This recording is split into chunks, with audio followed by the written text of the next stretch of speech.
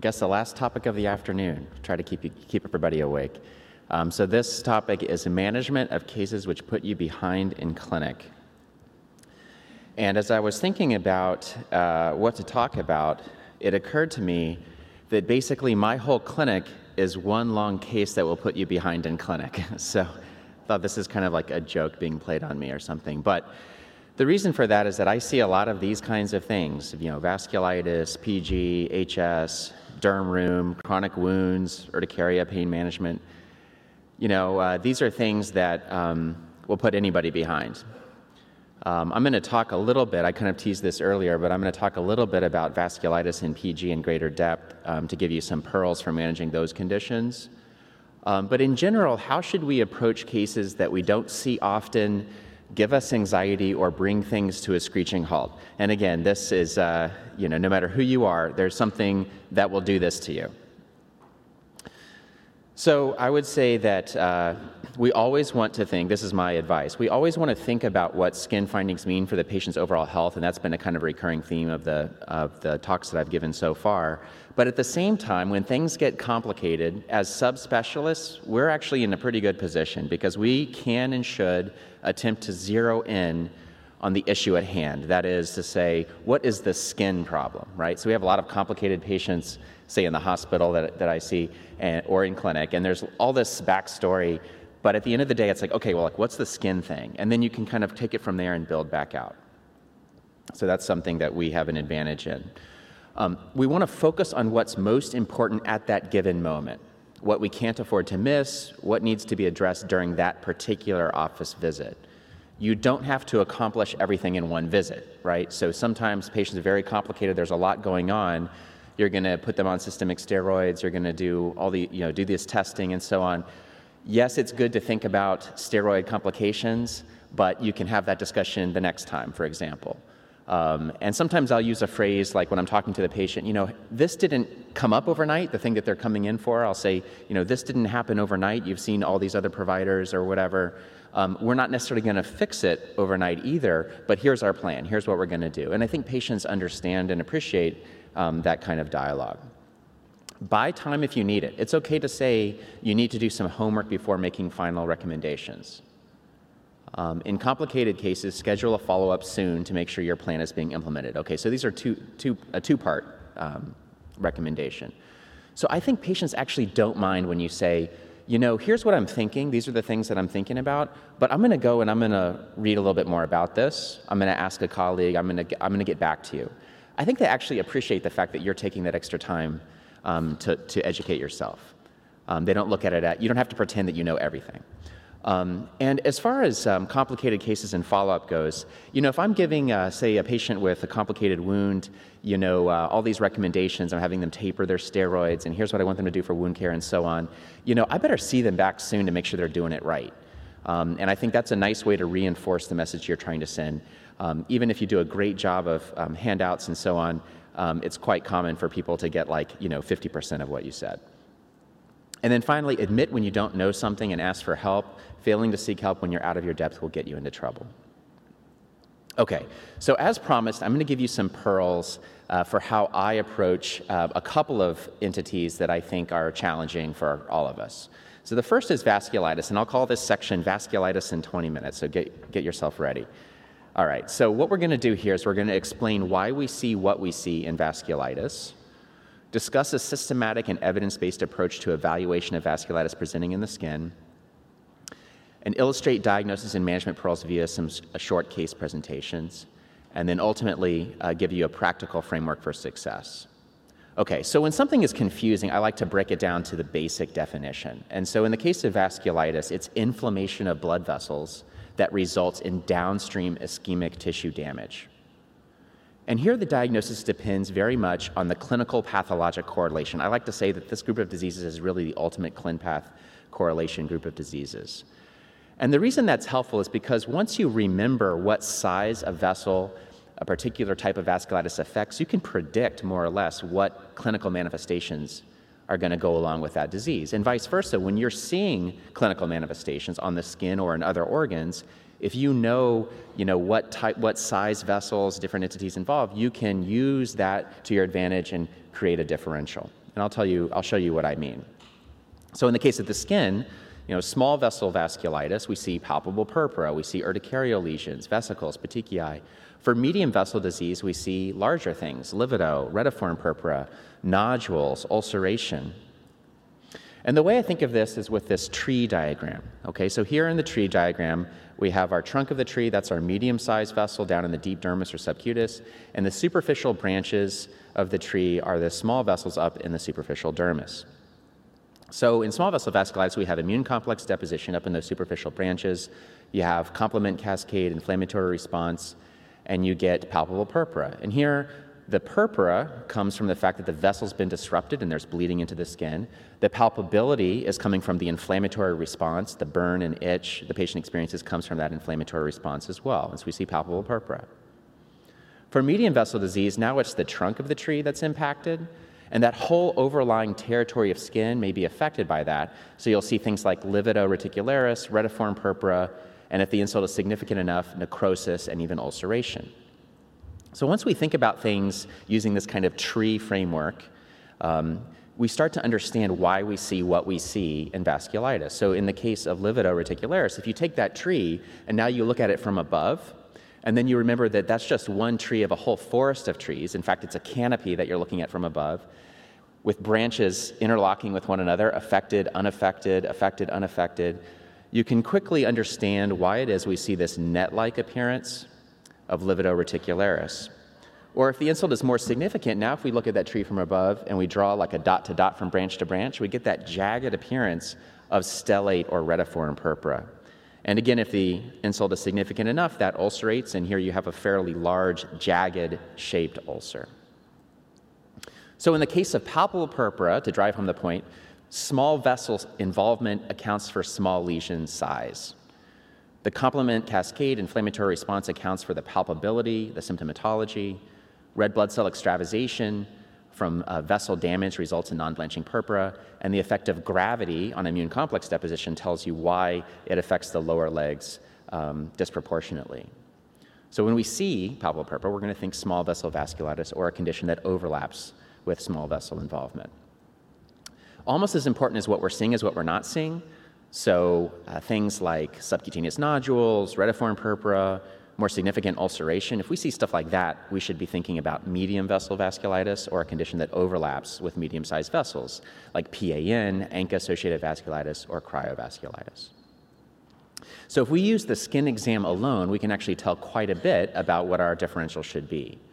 But we can go organ by organ and do this same thing. So for the glomerulus in the kidney, the glomerulus is the small vessel.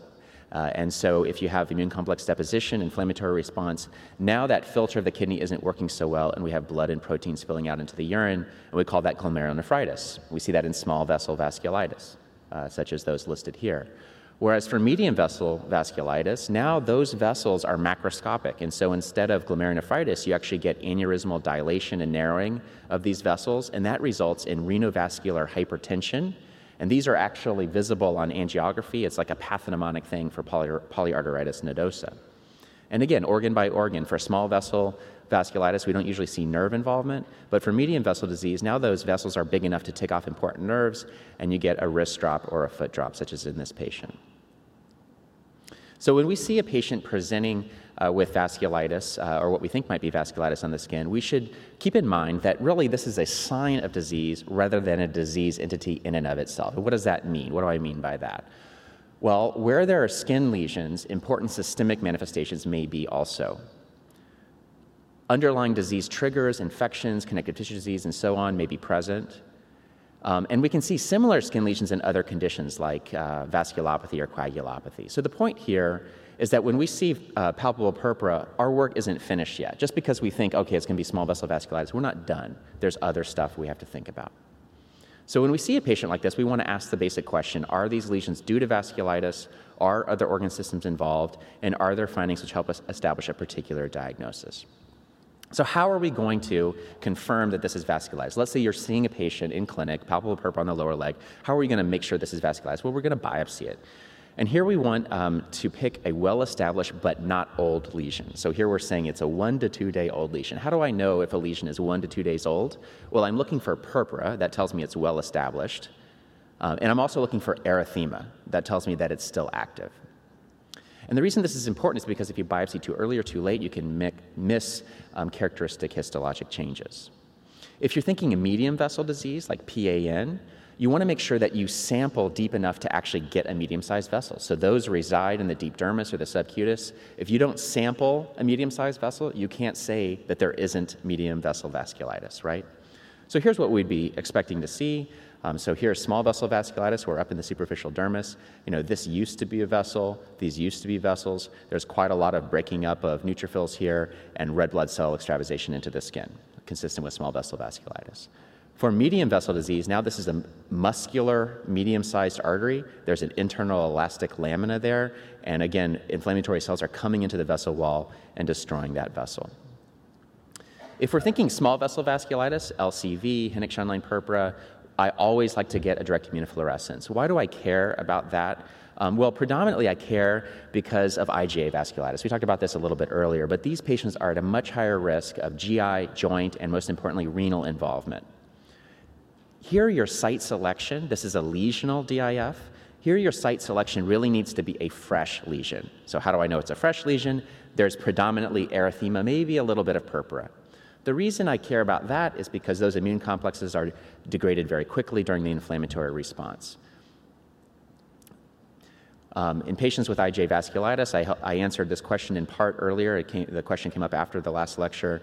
How do we monitor these patients? Well, in patients with IgA vasculitis, we want to look closely at urinalysis and blood pressure monitoring, especially the first month. They're much more likely to develop renal involvement if they are going to in that first month, but up to 6 months.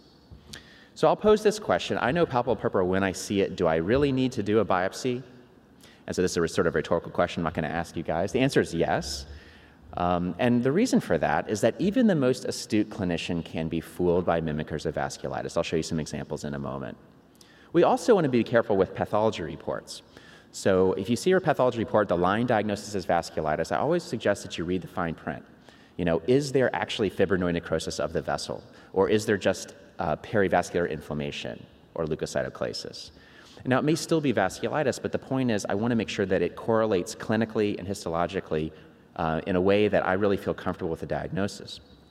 At the same time, we have to be careful with things that can have a secondary vasculitis. So just because the pathology report comes back showing there's vasculitis there, it doesn't mean that it is a vasculitis that caused those changes. For instance, bug bites, trauma, neutrophilic dermatoses, these things can have vasculitis on a biopsy, but those are not types of vasculitis, right? So ClinPath correlation is key. So this is just a partial differential diagnosis for purpuric macules and papules on the skin. And this includes, of course, types of vasculitis that we're talking about now, but also, like I mentioned, bug bites, platelet dysfunction, pigmented purpuric dermatosis, and so on. So this was a patient who was referred to me for vasculitis. She had a biopsy report in hand that said small vessel vasculitis on it. But as you look at this, you say, this doesn't really look like palpable purpura. There's a whole lot of papular urticaria, we'll call it that, breakfast, lunch, and dinner going on here. She's got a pretty significant bed bug infestation, let's say. But these lesions look urticarial. They're not palpable purpura. Or how about this patient? She came in with these macular purpuric lesions on the dorsal forearms only, nothing on the legs. She too had a biopsy report in hand that said vasculitis on it. But of course, you recognize this as actinic purpura. Now, why would actinic purpura show vasculitis on a biopsy? Well, of course, we understand the role of the sun in this, but there's also trauma, right? And so secondary to trauma, there was vasculitis. The point here is just that you need to recognize just because there's a path report that says one thing, if it doesn't match up clinically with what you're seeing, rethink that diagnosis. Or how about this patient? Quite extensive lesions. You might look at this and think, maybe that's going to be Hennig-Schönlein purpura. But when you get up close, you notice these are quite small lesions. They have that characteristic rust color. And here the biopsy shows a capillaritis rather than a vasculitis. So this is consistent with pigmented purpuric dermatosis. Incidentally, he did very well on vitamin C and rudicide, which is that combination that we talk about for PPD. And finally, this condition, it's an important condition. It's a skin sign of systemic disease, an underlying hypercoagulable state, livedoid vasculopathy. If you biopsy this, you'll see clot in the vessels, not vasculitis. And these patients require a hypercoagulable workup, but again, it's not vasculitis. And then it goes the other way too. This was a patient that I saw who I thought for sure had vasculitis, looked like palpable purpura to me, We biopsied it, came back sort of non-specific inflammatory infiltrate. I didn't like that answer, so I biopsied it again, but it came back the same way. And ultimately, his respiratory panel came back showing respiratory syncytial virus. So an atypical exanthem to be sure. It was an immunosuppressed patient, but it certainly fooled me. I thought it was vasculitis. So after we've confirmed that we are in fact dealing with vasculitis, we also want to think about whether there are other organ systems involved and whether there are findings which help us establish a particular diagnosis. So here there's no substitute for our doctoring skills, right? A thorough review of systems and exam should be performed along with any with basic labs and any labs that are dictated by findings on the review of systems and exam. Vasculitis can be and often is confined to the skin, but you must think about whether there's systemic involvement or underlying disease states that you have to treat. So this is a table that can be found in the textbook Bologna. I've checked it out, it's accurate.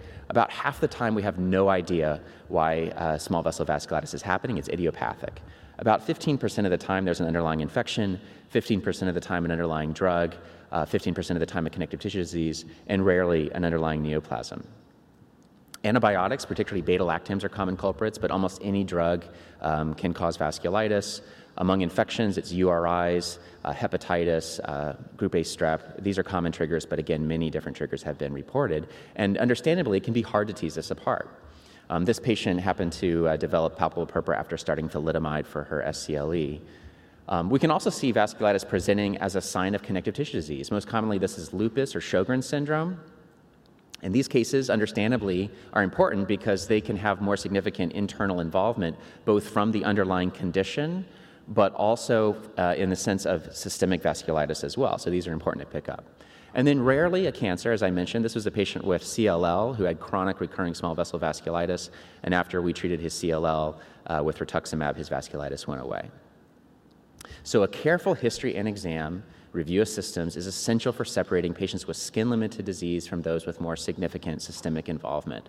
And in particular, we're interested in constitutional symptoms like fever, weight loss, joint pains or joint swelling, hematuria or frothy urine if they notice that, abdominal pain, melena, cough, paresthesias, numbness or weakness, sinusitis, epistaxis. These are things, each of which are red flags for different types of systemic vasculitis. In most cases, fortunately for us, most cases of vasculitis of the skin, small vessel vasculitis of the skin, significant systemic manifestations are unlikely. So it's fairly common to have arthralgias, especially if they have a lot of palpable purpura on the lower legs. They'll have puffy, uncomfortable ankles. But if you have true arthritis at other locations, joint swelling remote to where there's palpable purpura, then that's a red flag, as are any other systemic symptoms, constitutional, neurologic, and so on. These things are red flags for systemic vasculitis. If one or more of those symptoms is present, a targeted workup should proceed to identify extracutaneous manifestations. Unfortunately, there's not really a protocol for how we work these patients up, and this question comes up all the time. I have this patient in my clinic, what labs do I need to order? Well, I can help you a little bit here. Most episodes of small vessel vasculitis that we see are going to be skin-limited and self-limited. They're going to go away within a month, and it's just the skin, so that's reassuring. That means that not every test needs to be ordered in every patient. And in fact, we don't want to order every test in every patient, because if we do, we're going to end up with that random ANA of 1 to 160 that we're not quite sure what to do with. But at the same time, serious internal organ dysfunction does rarely occur. So this is our most common trap. Either we order too little, that is, ignoring systemic symptoms or failing to order a urinalysis, which is very important, or ordering too much and getting that random ANA or anti-phospholipid antibody positivity that we don't know what to do with. So what do I do? Well, for an initial episode with a straightforward negative review of systems, I'm only getting a CBC, a BMP, and a UA with micro. Of these tests, the urinalysis is the most essential. The patient is not going to necessarily have symptoms of glomerulonephritis until it's very far advanced. And so that urinalysis is going to tell you something that you're not getting from review of systems. And if there's blood, if there's more than, say, 10 to 20 red blood cells, or it's repeated more than once, then that urine sample needs to be looked at more closely by a nephrologist. And in particular, what they're looking for is red cell casts, like this one here, and dysmorphic red blood cells, these Mickey Mouse type cells here. Additional indiscriminate workup is unlikely to be helpful. So these are some data from our center as well as Harvard, and we took all of our cases of biopsy-proven small vessel vasculitis, inpatient and outpatient, and we looked at their workup, and we found that things like ESR and CRP, acute phase reactants, rarely normal, rarely helpful. ANCA and SPEP, rarely abnormal. You really only should order them when you have a suspicion for one of these entities. And then screening radiographs, that is, you make a diagnosis of small vessel vasculitis in the skin, and then you order like a CAT scan. Very, very unlikely to be helpful. Less than 1% of CT scans led to a diagnosis of systemic vasculitis. So the point here is that screening tests in this setting of an initial episode of small vessel vasculitis of the skin are mostly low yield, and we should reserve them for patients with more than one episode or other concerning symptoms. Additional workup is indicated when there's concern for systemic involvement, however. So things like fecal occult blood test if there's abdominal pain, chest x-ray or chest CT if there's cough or dyspnea. A CT angiogram, as I mentioned before, will show those changes, characteristic changes in the kidneys of polyarteritis nodosa, and really any other organ-specific targeted workup dictated by the review assistants and exam. By definition, we've been talking so far about small vessel vasculitis, palpable purpura, right? By definition, if you have retiform purpura, larger ulcers, subcu nodules, you need to be thinking about these other diseases and work those up appropriately. So for those with concerning symptoms or chronic recurring lesions with no obvious cause, so now maybe they don't have symptoms, but this is like the third episode, then I think it's reasonable to expand our workup. So we'll get our basic labs, but we'll also order infectious serologies, ASO, hepatitis, HIV, and then our rheumatologic workup, including ANA and rheumatoid factor. Rheumatoid factor is useful both to work up rheumatoid arthritis. It's also a surrogate marker for cryoglobulonemic vasculitis, because people who have cryos circulating in their blood, those are antibodies that bind other antibodies. That's what's called rheumatoid factor activity. So a patient with cryovasculitis almost always going to have not just a positive RF, but very positive. Other tests include SPEP or immunofixation to look for a paraprotein, complement levels. In the setting of urticarial vasculitis, if they have low complement levels, they're much more likely to have systemic involvement, including meeting criteria for lupus, ANCAs, and cryos. So what's the single most important initial lab to order in the setting of vasculitis? It's the urinalysis. So to summarize, for a straightforward case, initial episode, small vessel vasculitis of the skin with a negative review of systems, I'm only getting a CBC, a BMP, and a UA with micro. If, however, there are other symptoms, or this is the second episode, they deserve more workup, and I will get the tests that I've listed there, in addition to any other workup that's warranted by the presenting signs and symptoms. So briefly, I'm going to show you a couple of cases to help illustrate these points. So this was a 45-year-old man admitted to the hospital with fever. He got antibiotics in the ER. Now he's doing well, but he's developed the following rash, so you're called to evaluate. So what do you do and what's the diagnosis? Well, we're going to biopsy it, show small vessel vasculitis. Review of systems and physical exam are not concerning. Basic labs, including a UA, also checked and are unconcerning. His ESR is a little bit elevated. So what's the diagnosis? Well, this appears to be a case of skin-limited small vessel vasculitis. It's unclear whether it's secondary to infection or drug or it's idiopathic, but without significant systemic symptoms or cutaneous symptoms for that matter, doesn't even really bother him, we don't necessarily have to do anything. He doesn't necessarily need prednisone just because he has vasculitis in his skin. In most cases, this is going to resolve on its own in around 4 weeks.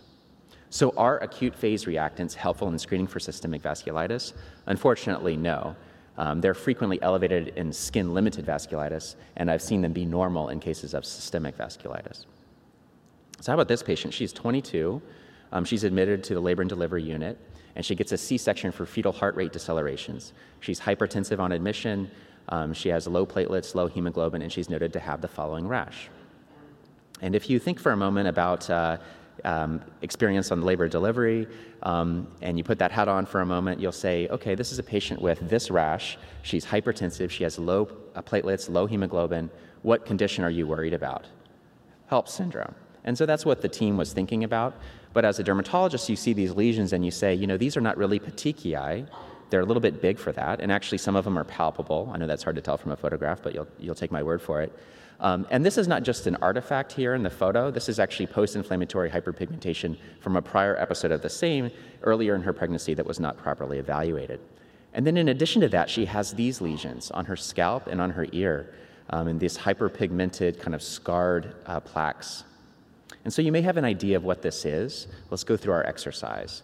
We're going to biopsy her arm. It shows small vessel vasculitis. Review of systems is notable for weight loss. That usually doesn't happen during pregnancy. Joint pains, Raynaud's. Her creatinine's okay, but she has a bunch of blood in her urine. So again, postpartum woman with blood in her urinalysis, big deal, right? If you're labor and delivery, you're like, okay, big deal. And in fact, this was like 3 days old. This test was 3 days old by the time we were called. But we wanted to know, was that gynecological bleeding or was that potentially glomerular bleeding? So we checked a catheterized urine. It still had a lot of blood. Her urine protein creatinine ratio came back at 2, which is getting toward nephrotic range proteinuria. And here her ANA is 1 to 2560, double-stranded DNA 900, complement levels low, and the biopsy of her scalp, of course, shows discoid lupus. So this is actually a case of small vessel vasculitis as the presenting sign of systemic lupus. And even though I just told you not to order random ANAs, in this situation, walking through the door, you have a pretty good idea there's something more going on here, and this test is crucial to nailing down the diagnosis.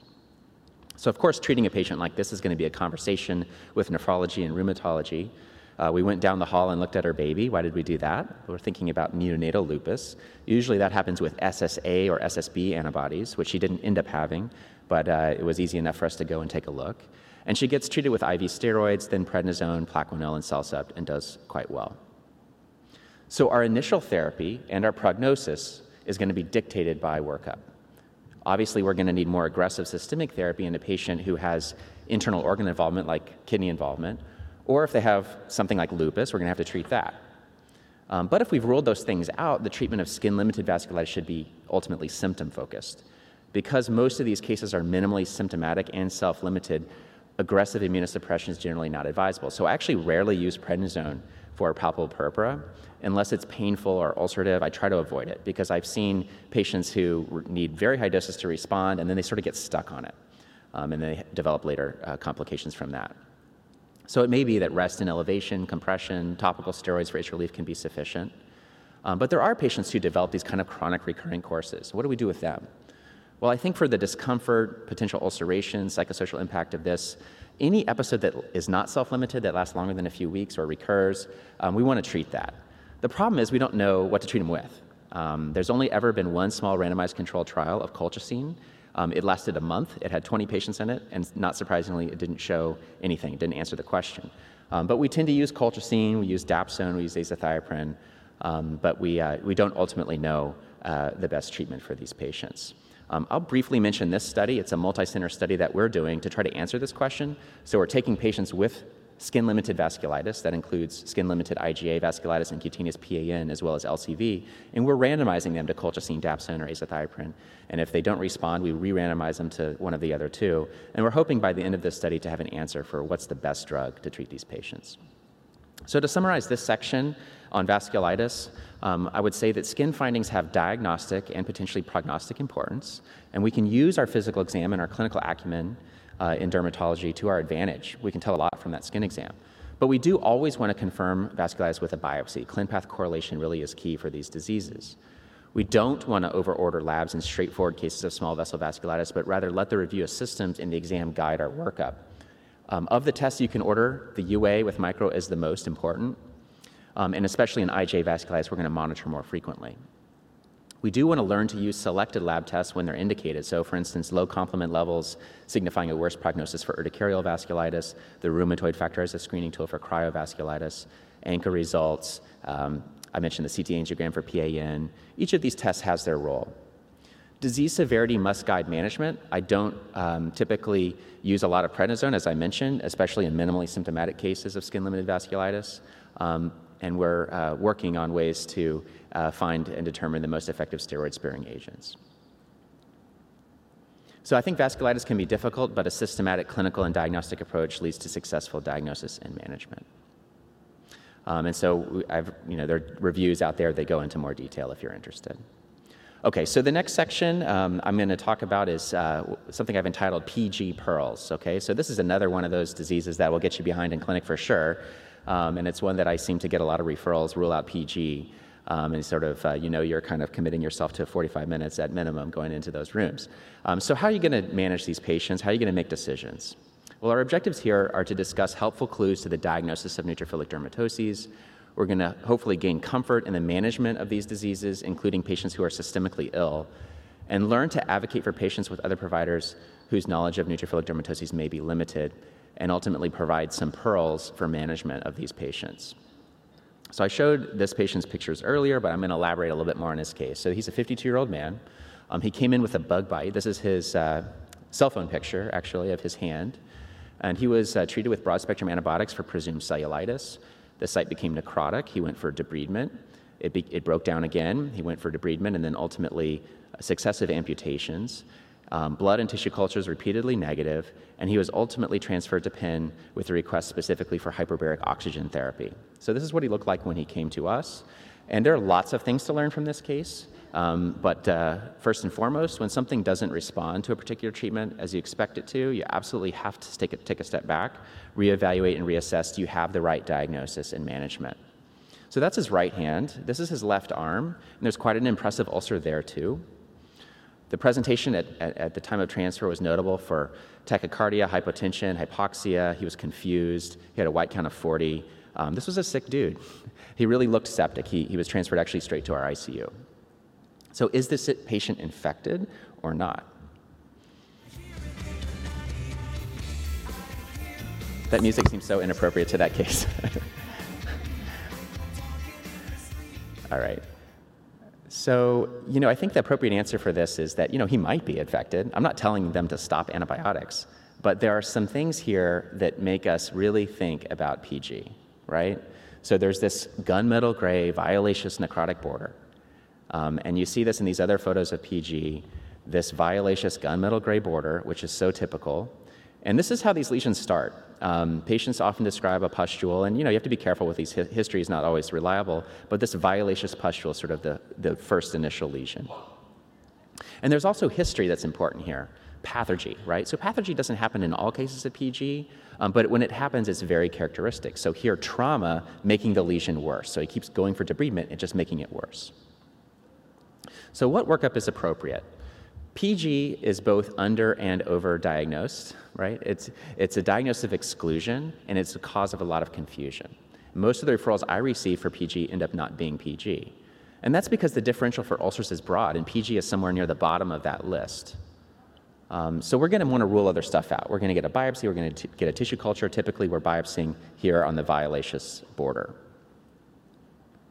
So this is a patient who had horrible Crohn's disease, fistula, and is it PG, is it Crohn's, is it, what is this? We biopsied this lesion and it ended up being an aggressive squamous cell carcinoma, a margarine ulcer so-called, but not PG. Or how about this patient? She was actually referred to me by another dermatologist for pyoderma gangrenosum following breast reduction surgery. But if you look closely, you see this beefy red granulation tissue, and this is a different kind of PG, pyogenic granuloma, but not pyoderma gangrenosum. Or this is a case that we've been seeing more and more for some reason. Maybe we're just more aware of it. But this is a very painful ulcer over the Achilles. That's where it likes to be. It also likes to be on kind of the lower lateral leg. And it's necrotic. It's very painful. It's not responding to management. Often these get misdiagnosed as PG. They get put on prednisone. It doesn't make any difference. And this ends up being this entity called Martorell hypertensive ischemic ulcer. And basically, these are patients with poorly controlled hypertension. Often there's diabetes as well. And they have this kind of like fibrosis of the vessels, which results in poor flow in these small vessels, and they end up having these painful ulcers. So another mimicker of PG. So I'm not going to belabor this point, but there are some criteria that are talked about, as well as actually in the literature very recently, some new criteria that actually were statistically reasonably effective. The story that these criteria are basically telling is that you need like a scenario that makes sense, right? A story that makes sense, and then you need to rule other stuff out. You need a biopsy, you need a tissue culture, you need to think about what else is going on with that patient. So here's some images of other cases of PG just to help conceptualize. So here we have, again, that sort of violaceous gunmetal gray appearance. Here it is a couple days later, kind of more impressive looking, violaceous gunmetal gray, kind of necrotic, ulcerative. Sometimes you see these patients with so-called vegetating PG, or vegetative PG, and this is sort of this annular kind of buckshot, looking lesion. And of course, you're going to want to make sure that this isn't some weird infection, but this is the subtype of pyoderma gangrenosum. Here again, you see that kind of annular sort of look and the violaceous border, very typical. And then often we're in the position of having to extrapolate because the patient's already been put on prednisone or some other therapy, and they're coming in to ask you, well, is it PG or not? And here this is getting better, right? You don't see the violaceous gunmetal gray, but you see this kind of like buckshot appearance or cheesecloth appearance, and this is typical of healing PG. Same thing here, this kind of cribriform scarring is typical of pyoderma gangrenosum. Okay, so what percentage of the time is PG associated with an underlying medical disorder?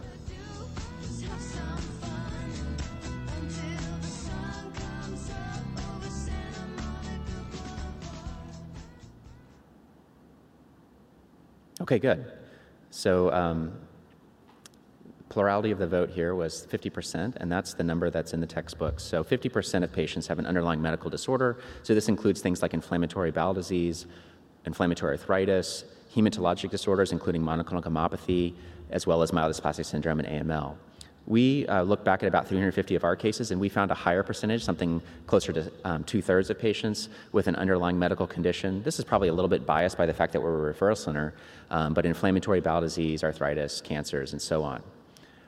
More commonly, we are seeing IBD in younger patients presenting with PG, and in older patients, things like RA and hematologic processes are more common. So here's an example of that. This is a patient with myelodysplastic syndrome who developed PG at the site of port placement. She was getting a port to initiate chemotherapy, and she developed wound breakdown and these violaceous ulcerative lesions a couple days later. And so, you can stop there. You can say, hey, this is PG. I'm going to treat it with prednisone. But the key thing is to ask, why is this happening now, right? Well, there's trauma, but is PG associated with MDS? It is. But, why is this happening now? So the team went and did another bone marrow biopsy at our behest, and she had 20% blast now. And so this is actually a case of pyoderma gangrenosum heralding transformation of MDS to AML. So pearl number 2, we always want to ask the why here, why now question, because what we see on the skin may indicate an underlying disorder. This is a patient with pustular neutrophilic dermatosis associated with a new diagnosis of inflammatory bowel disease, and there on her leg is kind of more typical pyoderma gangrenosum, and there's that violaceous pustule. This is a patient with inflammatory arthritis and HS, as well as PG. And so we certainly see patients who have other conditions. So what workup then is appropriate? Pearl number 3, we want to perform a biopsy and a tissue culture of the violaceous border to rule out other diagnoses. And we also want to screen for underlying medical conditions. So we do this with a good physical exam and review of systems. We're going to ask specifically about GI stuff and joint symptoms. We're going to get a rheumatoid factor, an SPEP, a CMP, a CBC, blood smear if there's an abnormality on the CBC, and often a colonoscopy if there's any GI symptoms. So let's get back to our patient from a management perspective. The way I see it, there are 2 critical issues. First of all, he looks septic, and what's going on there? And secondly, he's lost his right hand, unfortunately, and he has a left arm ulcer that is limb-threatening. So do you wait for the biopsy and tissue culture to come back before treating? So I said this is an important thing to do, but do you wait before treating?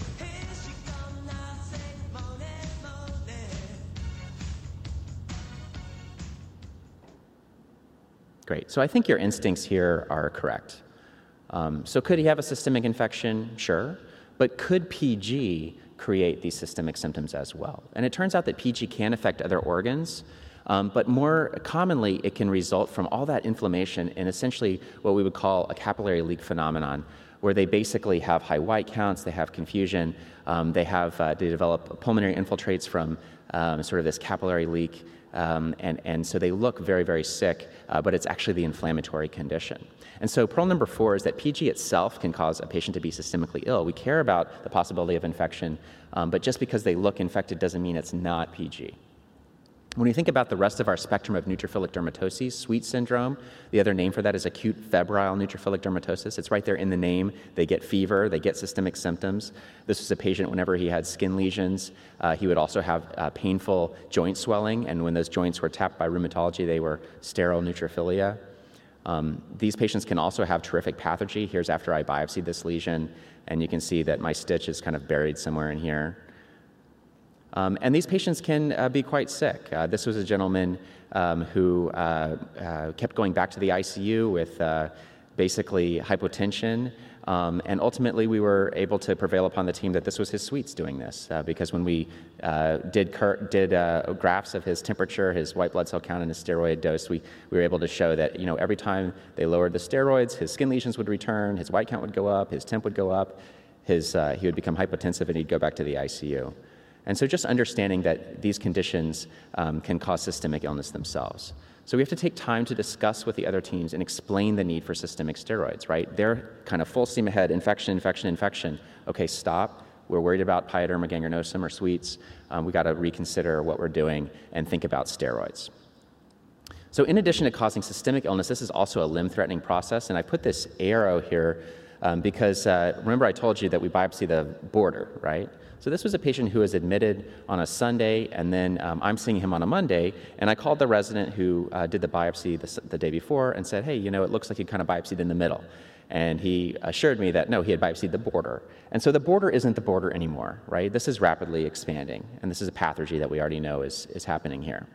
So this has major functional implications. So there's clearly a cost of inaction.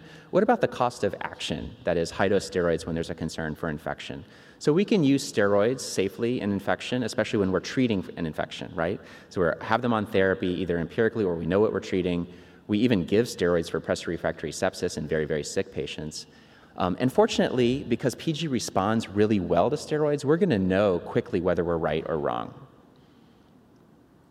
So pearl number 5, ruling out other diagnoses is important, but quick action may be critical. And we have to have the courage to think through those possibilities and take a stand. Usually this means discussing with that patient's other providers. So how are we going to treat these patients? Well, high-dose steroids are first line. They're fast-acting. They're easy to acquire and administer, something on the order of 1 to 1.5 milligrams per kilogram per day of prednisone. Infliximab is my favorite sort of steroid-sparing agent, especially if they have underlying inflammatory arthritis or inflammatory bowel disease. And it's the only randomized controlled trial for PG that's shown to be effective. And then cyclosporin is another first-line agent. I'm not a huge fan of this drug from a side effect profile perspective, but for steroid-refractory PG could consider. So here's our patient the day that we give him steroids, and here he is the day after. And you can tell that violaceous gunmetal gray border has already subsided. So his ulcer improves, and then he improves as well, and he's able to leave the ICU and go to the floor.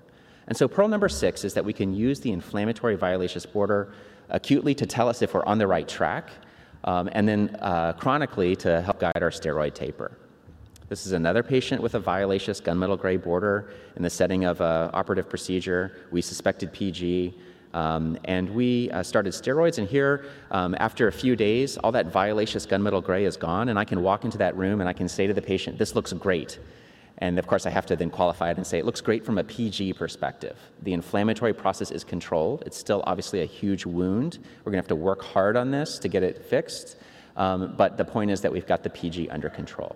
So we're going to use the inflammatory violaceous border to gauge response to therapy and guide our steroid taper.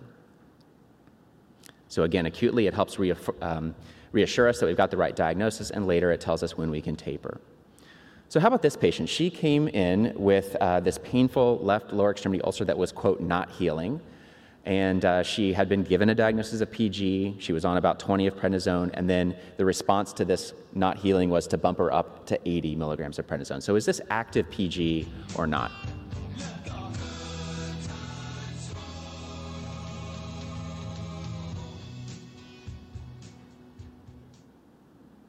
Good. Okay, so it's not. And the reason that we are saying that is that there's no active violaceous inflammatory border. I'm not arguing the fact that it's an ugly-looking wound or that it's not healing, et cetera, but there are many reasons for wounds not to heal. And the point here is that without that violaceous gunmetal gray border, I know it's not an inflammatory process, at least not an active one, and the treatment for this is not going to be higher doses of steroids. Or consider this one. This is certainly inarguably an ugly-looking ulcer, but it's not active PG. If we compare it to how it looked before, you see that active violaceous gunmetal gray border, but that's absent here. So pearl number 7, at a certain point, PG ceases to be PG and becomes instead a wound healing issue. And if it's on the lower leg, it becomes a venous stasis ulcer by definition, because there's so much swelling that accompanies these lesions. High-dose immunosuppression is not an appropriate treatment for a stasis ulcer. And so we want to make our treatment decisions based on whether there's active inflammation or not. There's no substitute for good nonstick wound care, enzymatic debridement with something like Santyl, multilayer compression, and so on.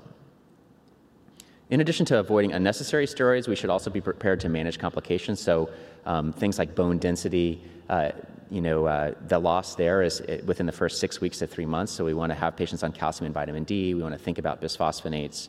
We want to counsel about blood sugar and think about other steroid complications. So we're going to also want to initiate steroid-sparing agents early. So we talked about infliximab. We also use the others on this list in patients in whom we're trying to taper steroids. Dapsone is a nice option. So pearl number 8, think proactively about complications of therapy now, not 3 months later. And this is an article that we put together on this topic. Okay, so back to our patient. Day by day, his ulcer heals, and he's able to actually heal this wound completely, and then he goes back to the OR and gets this closed. And so pearl number 9 is that even the largest of ulcers can heal. And when you successfully guide a patient with a wound like this to healing, it can be extremely rewarding. And this is not a picture that any Mohs surgeon would put in their sort of like best hits in terms of scar outcome, but for a medical dermatologist, this isn't half bad. So even this lady was able to heal up. So in summary, our pearls for management of neutrophilic dermatoses are that when something doesn't respond to a particular treatment as you expect it to, you have to take a step back, reevaluate, reassess whether you have the right diagnosis. Pearl number 2, we always want to ask the why here, why now question. What we see in the skin can indicate an underlying disorder. Pearl number 3, PG workup, biopsy and tissue culture, CBC, CMP, RF, SPEP, plus minus a blood smear, colonoscopy. Base it on the review systems and exam. Pearl number 4, PG itself can cause a patient to be systemically ill. We want to rule out other diagnoses, but quick action can be critical for patients with a limb-threatening process. Pearl number 6, use that inflammatory violaceous border to gauge response to therapy and guide steroid taper. Number 7, at a certain point, PG is not PG anymore. It's a wound, and you have to have good wound care. And number 8, think proactively about complications of therapy, starting steroid-sparing agents early and tapering prednisone as able. And lastly, even the largest of ulcers can heal. So we also have a CME article that we did late last year on neutrophilic dermatosis in case anyone's interested. So in summary, we discussed thinking about what skin findings mean for the patient's overall health. I think this is important. It's also fun to be able to say something based on the skin that's important for their overall health. But we also want to focus on what's most important at a given moment. You can easily become overwhelmed by patients like this. You want to kind of be able to drill down, what's the issue now? What can I not afford to miss now? And what needs to be addressed during this particular office visit? Gathering data to aid your final recommendations and seeing patients frequently to ensure the plan is in place is something that I fall back on all the time. I am not ashamed or shy to say to a patient, hey, I'm going to look into this a little bit more before I give you my final thoughts. And I'm going to see you back soon to make sure we're doing things the way that I intended. And asking for help is important as well. We also discussed strategy for management of 2 difficult conditions, vasculitis and PG. And I know they don't come up every day, but when they come up, they're quite challenging. And so hopefully those pearls are ones that you found helpful. So I think no matter who you are, we all see cases which give us anxiety or bring clinic to a standstill. So we have to focus, prioritize, be organized, and live to fight another day. So I'll stop there, and I'm happy to answer any questions. I'm going to let this evaluation do its thing as well. Thank you very much. The overall performance of the speaker.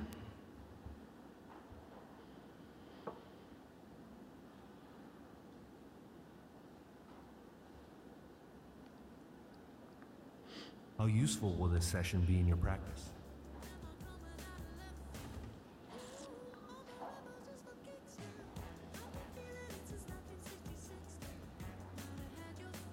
As a result of this program, do you intend to change your patient care?